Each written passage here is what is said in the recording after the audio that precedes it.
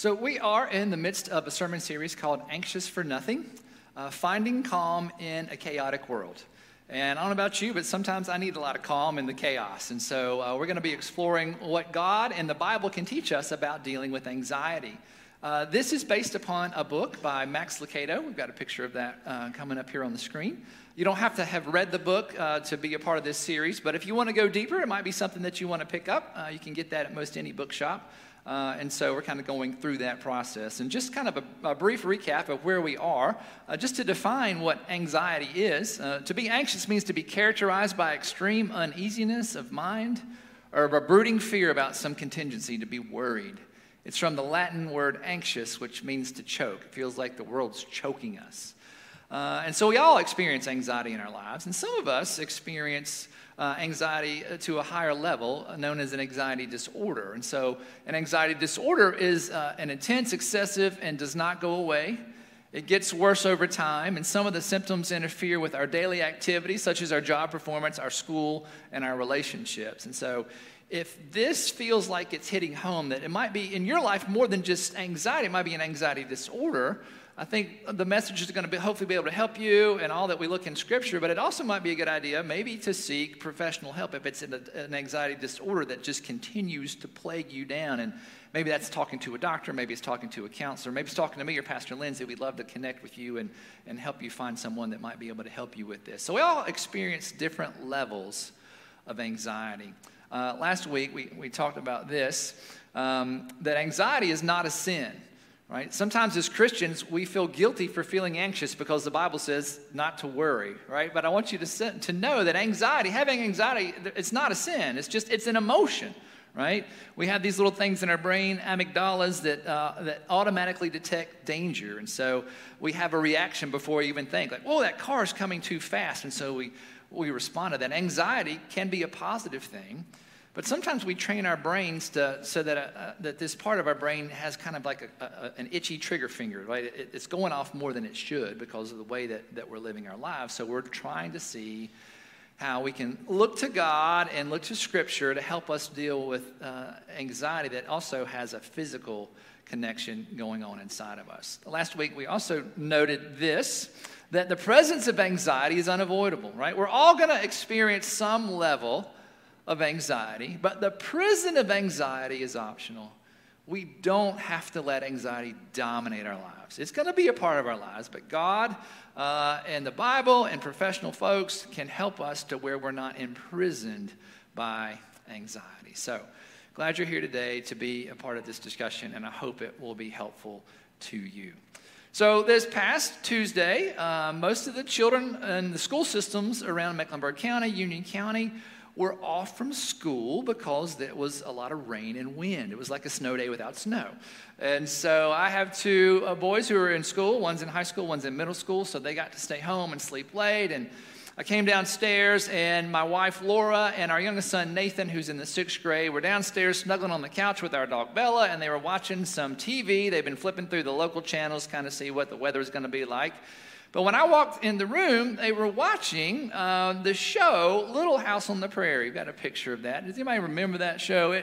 It's a long time ago. It's based on a book. And so Nathan had never seen this show, and so he was curious when Laura was flipping through. And so the Little House on the Prairie is about a family, the Ingalls family. It's a mother and father, and they have 3 girls, and then they're living out in the frontier in the early America. And so this, I think, was the pilot episode. The family was in their covered wagon, and they were going across this big river. And the river was going faster than the husband, Charles, thought that it was going to be. And so they almost got washed down the river. So we had to get out of the wagon and kind of spur the horses on. They get through this big dramatic scene, and they get across the river, only to discover that their beloved dog, Jack, was not with them, that he got washed down the river. So Laura, who's the middle girl, is very upset. She loves Jack the dog, and she's just about to lose it emotionally. And she's like, what are we going to do, Paul? What are we going to do? He's like, well, it's going to be okay.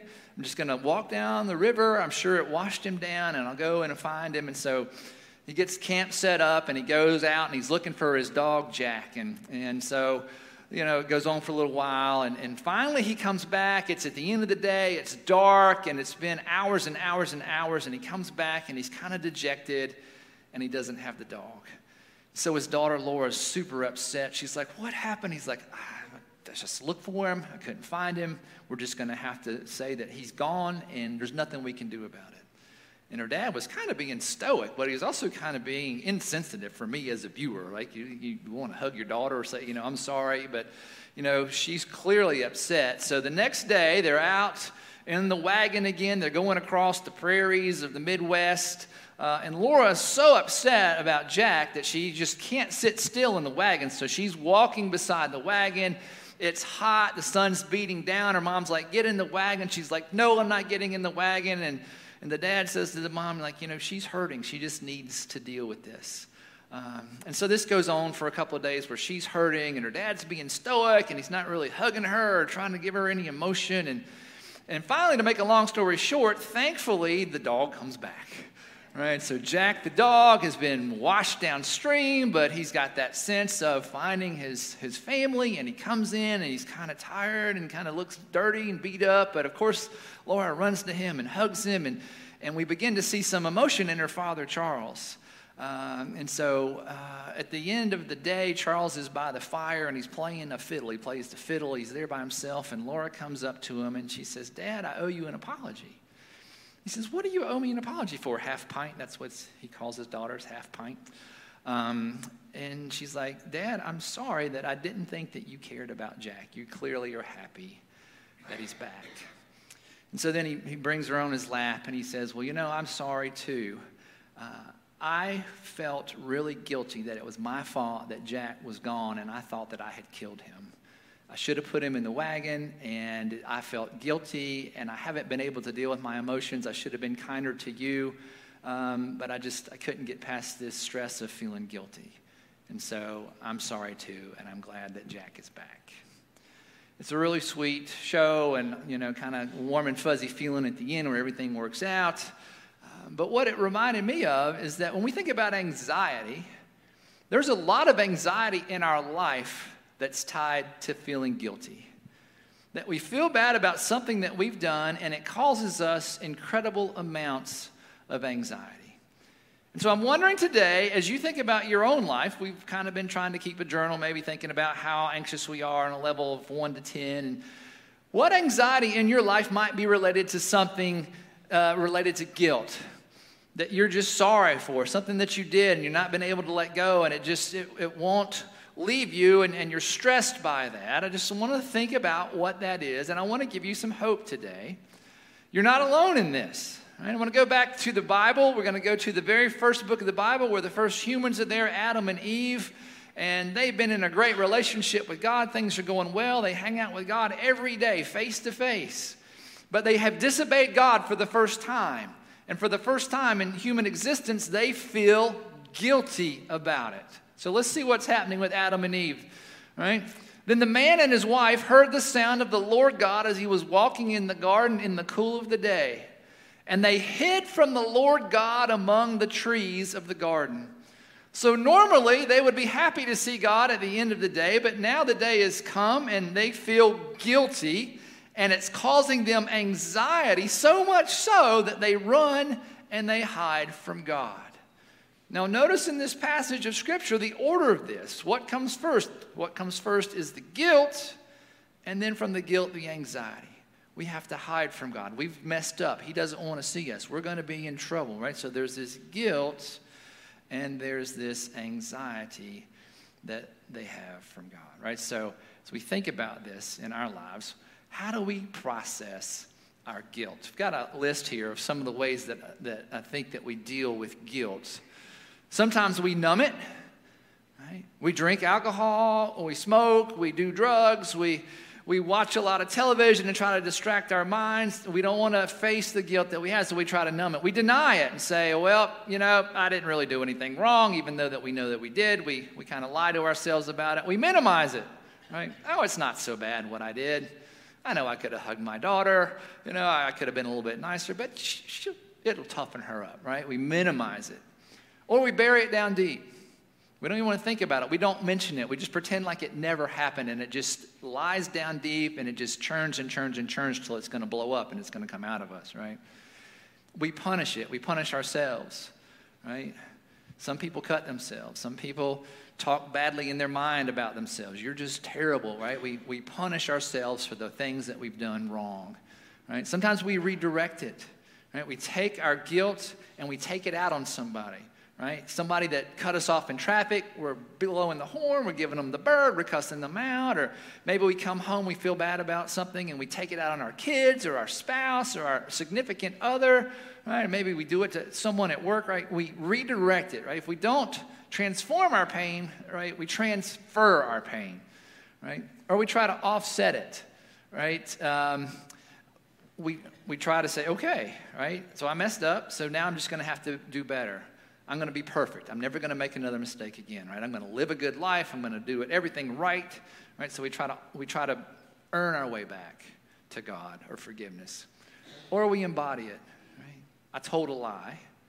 But it wasn't just that I told a lie. I am a liar, right? I messed up. I'm a bad person, right? You see, we take an action and then we let it define us when it really shouldn't define us. We messed up. That doesn't mean that we're losers because of that, right? So these are ways that we deal with guilt that aren't always healthy. There's a guy in the Bible, King David, lived about 1,000 years before Jesus. He was a great man. He did godly things. He was a godly man and led Israel well, but he wasn't perfect, and he made some big mistakes. He had an affair with someone he wasn't married to, and then he had her husband killed. Pretty bad stuff for a man of God. And so David, when it finally caught up to him, felt really, really guilty. And this is what he wrote in the book of Psalms about his guilt. When I kept silent, when I didn't admit to what I had done, my bones wasted away through my groaning all day long. For day and night your hand, God, was heavy on me, and my strength was sapped as in the heat of summer. Guilt eats away at our life. Guilt eats away at our souls. The Apostle Paul, who wrote most of the New Testament, he started all these churches in the first century in the Mediterranean world, did a lot of good things. Just like David did a lot of good things, but he wasn't perfect. Right? Before he was following Jesus, he used to think that people who followed Jesus, people who were in the church, people who were in the way, right, the way of God, were wrong. And so he made sure that they were arrested, and some of them were executed. Right? So when Paul figured out what he'd done, I'm sure that he really felt guilty about that. And before he gave his life to Jesus, he also was a legalist. And he followed the religious rules of his day. There are like 613 of them. And he thought the way that he was going to get back to God was to be perfect and do everything right. Which, of course, you set yourself up for failure because none of us is perfect and we can't do everything right. So Paul understood guilt. But this is the way that Paul got through that. Let's look at what he writes in Scripture here to the church in Philippi, the Philippians, right? And be found in him, not having a righteousness of my own. Righteousness means to be made right, that comes from the law, right? Following rules is not going to get me in God's good graces. But that which is through faith in Christ, the righteousness that comes from God on the basis of faith. Paul discovered the truth that the way that we get through our guilt is what Jesus has done for us. When he died on a cross and when he came back to life, he took our guilt and our shame upon himself and he defeated it.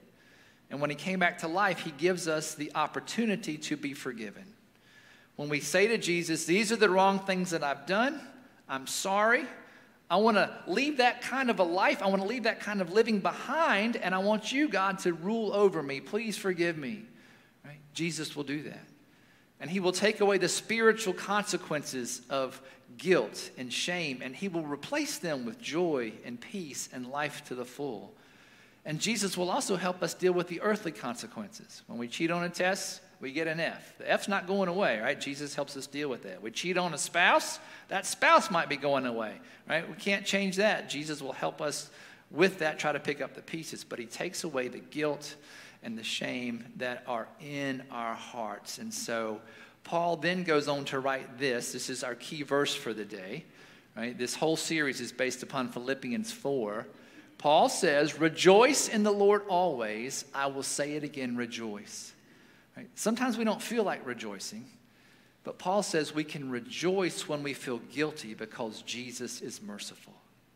Jesus is merciful. If you're carrying around guilt in your life, if you're carrying around shame in your life, right, God understands that and is ready to forgive you and loves you and is ready to help take that guilt and that shame away from you so that even in those difficult circumstances that cause anxiety of guilt, Paul says, rejoice.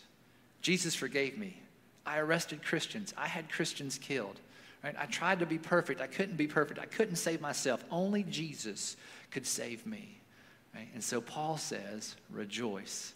Again, I say rejoice. I love this passage of scripture that, or not scripture, but this Max Lucado says this in his book about the anxiety. There's a reason the windshield is bigger than the rearview mirror in your car. Right? Your future matters more than your past. A lot of us look back in our lives and we feel so guilty that it dominates us. But God says, yeah, we need to look back every now and then to remember what we've done so we can learn from that, hopefully not repeat those mistakes. But what's more important is what's to come yet, the future, right? And so those of us who are struggling with guilt can rejoice, right? Again, I say rejoice in the Lord because God is merciful. So the anxiety that we have from guilt can be alleviated when we ask Christ to come in and to forgive us. Now, Paul, even though he said, rejoice in the Lord always, he knows what it felt like to deal with guilt. That's what I love about some of these people in Scripture. Actually, all the people in Scripture is they're real people. You know, a lot of times we think that they were perfect and they did everything right, but what we see with David, we see with Paul, they were also human, just like you and me. We do some good things, we do some things that we regret. Paul also, right, while he's rejoicing and having a good life with Christ, he also went through a lot of hardship in his life. He went through some very difficult things. Because he followed Jesus, there were other people like him who were still arresting Christians, who were still having Christians killed. So it was dangerous for Paul to be a follower of Jesus. And people would follow him around and they would badmouth him. Sometimes they would beat him up. Sometimes they would have him thrown into jail for something that he didn't do. Right? And sometimes he was tortured for that. He got shipwrecked for the gospel. He got bitten by snakes when he was trying to do God's work. He was eventually killed for his faith. And yet in the midst of that, Paul could say, rejoice. And again, I say it, rejoice. Now, I've got to believe that there's times in Paul's life where he just absolutely lost it. And he had to vent. Maybe it was to another Christian. Maybe it was to Timothy or Barnabas. You know what? I love serving God. I love doing all these things. But can we catch a break? I'm tired of being beaten up. I'm tired of being thrown into prison, right? I've been shipwrecked and snake bit. God, could you throw me a bone, right? And maybe Paul said that to God directly. And so if he did, I'm pretty sure that he did some of that stuff. It's okay because he's human. Right? And so as you are facing anxiety in your life, it's okay to say this stinks and to vent and to find somebody where you can just get it all out, because when we keep it down inside, it just makes it worse. So I've got to believe that Paul had his moments of venting, but he kind of held that intention also with, yeah, this is hard and difficult, but I can rejoice in God because God is with me. Right? Another passage of scripture. This is from the Old Testament, the book of Proverbs. There's no wisdom, no insight, no plan that can succeed against the Lord. Right?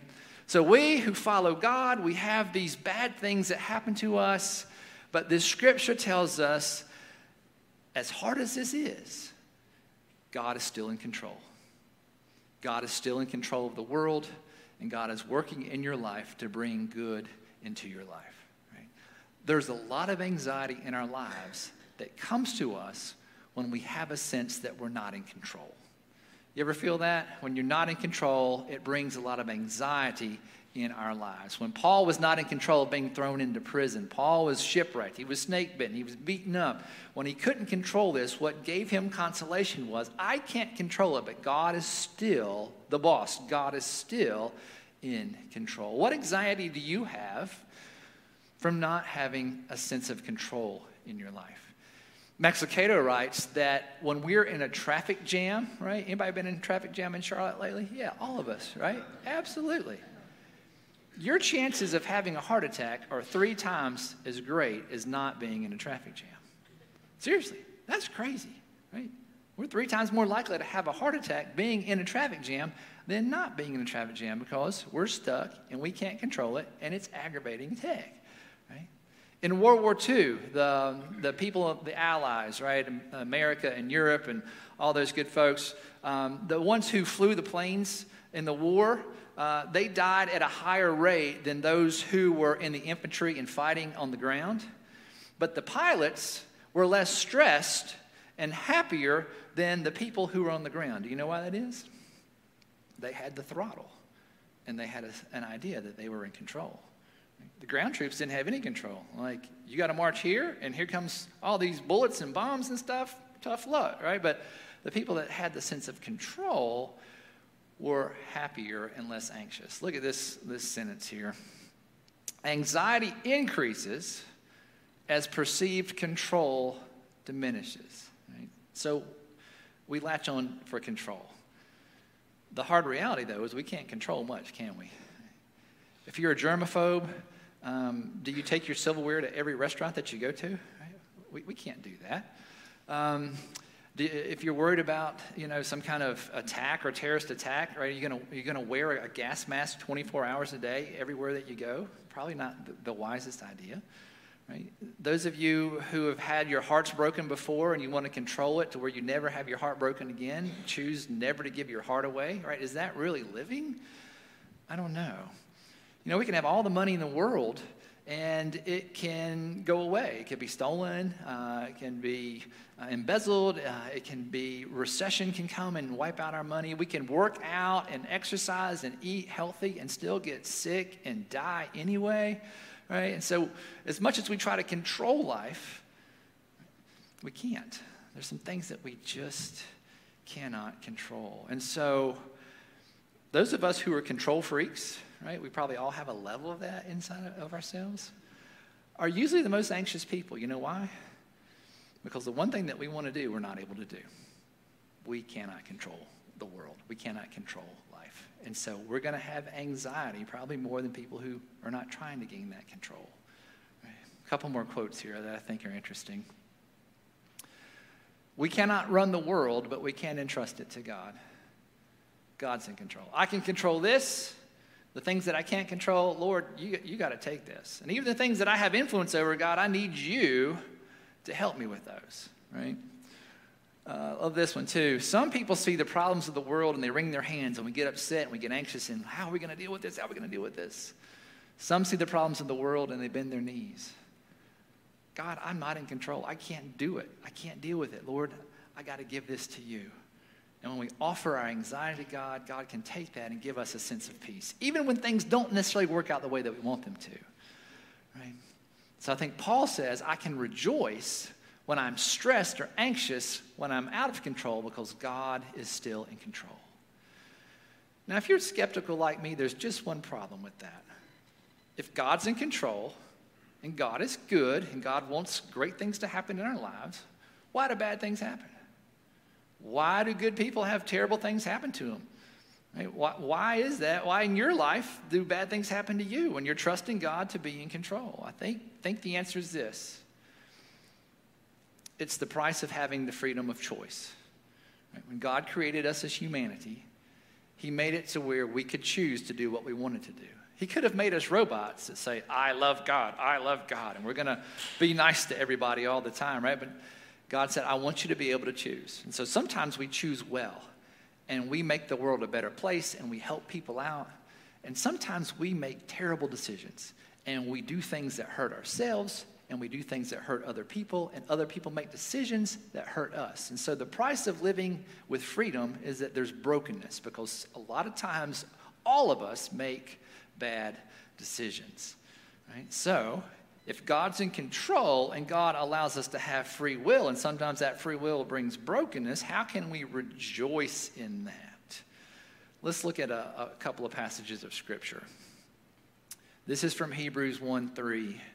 The Son, Jesus, the Son of God, is the radiance of God's glory and the exact representation of his being, sustaining all things by his powerful word. Jesus sustains creation. He sustains the world. He sustains the universe.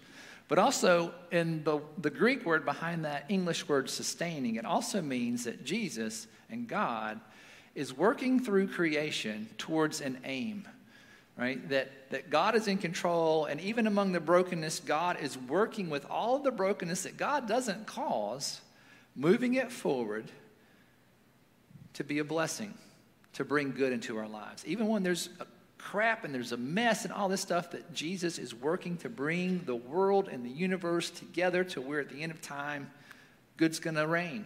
It's going to be in charge of everything. Evil's going to be defeated forever, right? So God is taking brokenness and moving it forward. Let's look at a couple more passages of Scripture that talk about this. This is from Paul's letter to the Ephesians.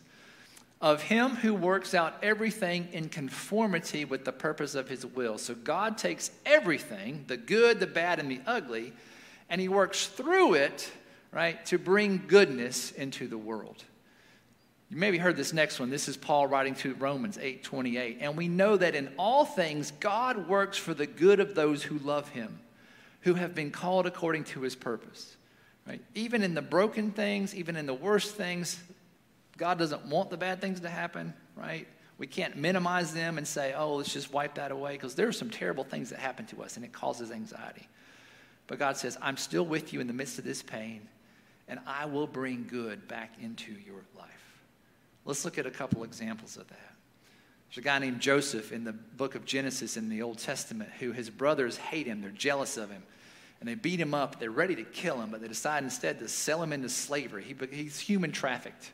Right? So he goes to another country, Egypt, from Israel. He's sold into slavery. Eventually he gets put into prison for something that he didn't do. Right? His brothers meant to do him great harm, and he goes through a lot of suffering. But fast forward the story, he gets out of prison. God gives him this vision that there's a famine coming to Egypt and that he can help the rulers of Egypt deal with this. And so the rulers of Egypt get wind of this, and they promote Joseph to like the vice president of the country. And he helps set aside food for the famine. And so he saves all of Egypt. And guess who comes asking for food later? His brothers and his dad. Now, his dad didn't do anything, right? He didn't sell him into slavery, but his brothers come. And Joseph reveals himself. And you know what he says to him? You meant to do me harm. You meant to do me harm, but God took it and made it into something good. That's powerful. You meant to do me harm, but God made it into something good. Today's Martin Luther King Jr. weekend, right? This whole weekend we celebrate Dr. King's efforts of racial reconciliation and having rights for everyone to be the same. And Dr. King did so much. But think about how hard it was for Dr. King, the fight that he had in this country to try and elevate people to be on the same standings, whether they were white or black skin. Right? That we think about the suffering that he went through. He died, right, because of what he believed in, right? People meant to do harm, and God took that harm and did good. And Dr. King's work still lives with us, and it's a better America. It's not perfect. We still have a long way to go, right? But God worked through those broken circumstances. He did the very same thing with Jesus, right? What could be worse than the death of your own child, right? Jesus died on a cross. But when he came back to life, he gives us forgiveness. He takes away our guilt and our shame and our brokenness and gives us a life that is full. So God works in all circumstances to bring good into our lives. Got a phrase for this, but God. There's one T in that word, by the way. Right? This was meant for harm, but God brought good into my life. I've been laid off by my company. I don't know what I'm going to do, but God has another place for me to go. This relationship ended. I'm heartbroken and crushed, but God says you are not alone. Right? Joseph's brothers, you meant this for harm, but God took it and used it for good. If you're feeling anxiety because of the brokenness in your life, maybe you can, like Paul, rejoice in God because God is in control and God is working to bring goodness into your lives. That's a lot. That's a mouthful right there. There's a lot that we've been talking about, right? So what's the big idea today? What's the point? This is what I think it is. Celebrate God's goodness, right? We're looking at finding calm in a chaotic world, right? We're going to look at 4 different things. CALM today is celebrate God's goodness. Rejoice. Again, I say rejoice, right? We can rejoice that God is with us. A couple things that we can do as an action step as we think about this. 1, rejoice in God's mercy. If you have anxiety because of guilt that you're carrying around, God loves you and is ready to forgive you and to say, it's okay, you made a mistake. Let's deal with the earthly consequences and let me come in and forgive you and bring you peace and help your anxiety ease that's caused by guilt. And then God says, rejoice in my sovereignty, right? I'm in control, right? There are some bad things that are happening in your life that are beyond your control, and you can't deal with that, and that's frustrating. And I'm sorry that that's happening. That's a cost of freedom. But I'm with you, and I'll take the brokenness, and I will bring good back into your life. And I am in control, and I will do good things even in the midst of your brokenness.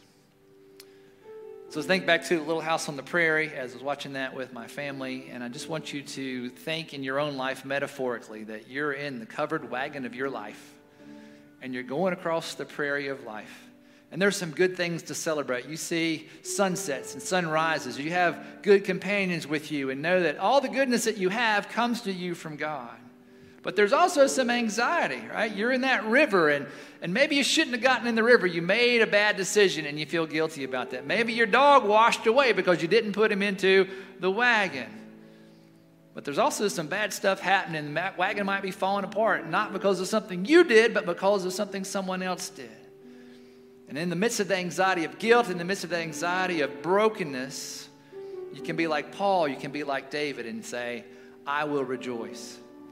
I will rejoice because God is merciful. I will rejoice because God is in control and God is bringing goodness into my life. Celebrate the goodness of God.